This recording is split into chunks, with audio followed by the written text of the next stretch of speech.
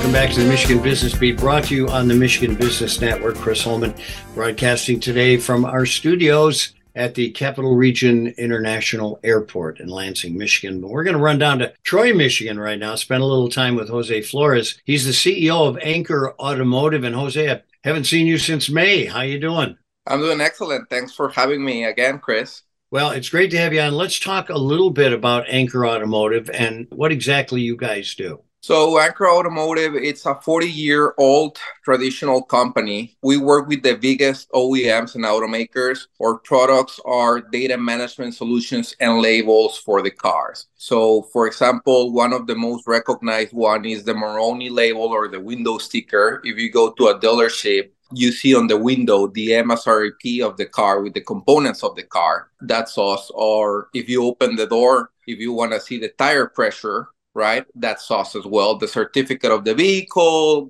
and so other labels. We have more than 40 different type of products. Hey, so let's talk a little bit about that Moroni editor. You know, its importance and its benefits. Correct. So, and this is us trying to move towards digitalization. So transform and pivot the company from a manufacturing label company to a more digital label company. So the Moroni editor came out of a necessity of a customer that is bringing vehicles to the US right now while they try to do their own plant. So the Moroni label has, as I said, all the components and the final price. But what if when you have that car that you as a final customer already bought and it's on the boat on the way to the US and you decide to throw a roof rack or change the wheels or something, the Moroni label is wrong because it doesn't have those components. So we came to the solution with this customer and we said like, hey, what if we do a Moroni editor that you can go in real time, modify the Moroni so when the car arrives to the port, you have already the final label there just to put it on the window instead of scrapping the old label, figuring out and printing a new one and sending it to the port, right? So we set up a import printing system for them and they can adjust in real time. Cut scrap, bring things up to date, et cetera, et cetera. Perfect efficiency. So listen, in May, Ancor Automotive held its grand opening for its Innovation Hub. Tell us about that and what's coming out of there. So the Innovation Hub is our brainchild. I came along with it because we didn't have a room in Ancor that we can just innovate.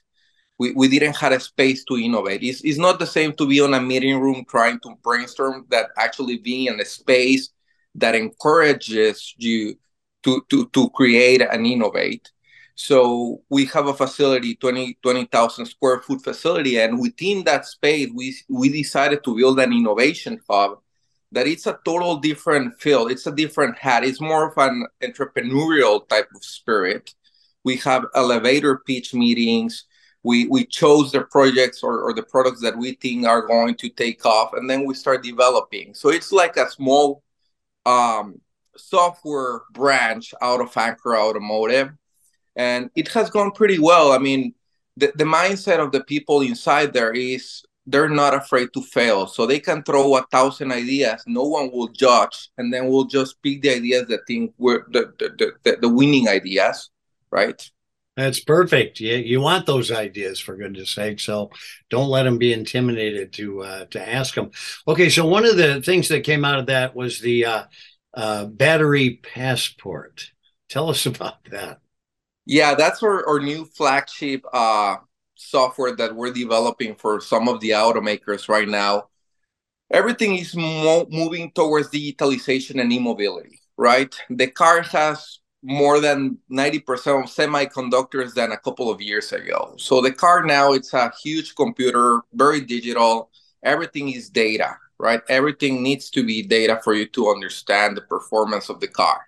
So with all these new electrical batteries, it also comes the necessity of who's going to manage the data from cradle to grave of those batteries. Who is going to make sure that the mining and the raw material comes from green companies, small carbon footprint, that there's no child labor, for example.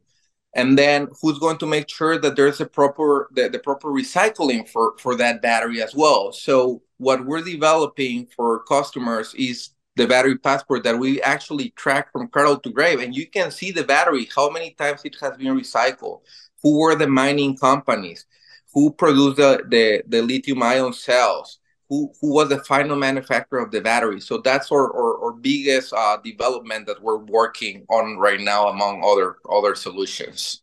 So in conjunction with that, we got about a minute left. So you're known there at Ancor for your cool culture environment. Tell us about that quickly.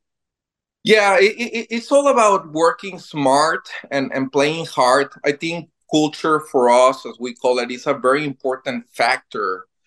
You need a sense of purpose in the company. You need to wake up and want to go to work. You want to go and see your colleagues, have fun.